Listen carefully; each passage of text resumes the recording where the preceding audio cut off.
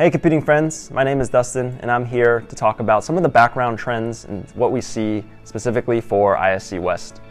ISC West 2023 is a security and surveillance show focused on showcasing some of the latest and greatest technologies for that market. How Premio is positioned in that market is where we're showcasing our ruggedized industrial computing solutions to meet the demands of all this data coming in from these high-performance sensors. High-performance sensors, whether it be from camera technology, LiDAR technology, needs to funnel a lot of that data into a compute-heavy box in order to deliver edge AI. For the past 30 years, what we've been able to do in our computing solutions is really look at the market in a way where we combine the latest and greatest transformative technologies that deliver the performance where it's needed. When you look at edge computing as a whole, when data is moving away from the cloud and closer to where data is being generated, you need to have compute able to deliver the performance in real time on the box alone.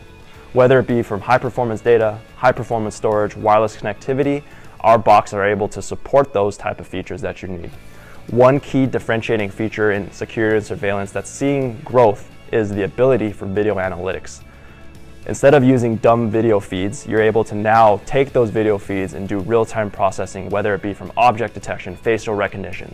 And this is where you're able to really extract the necessary data in order to really deliver business insights.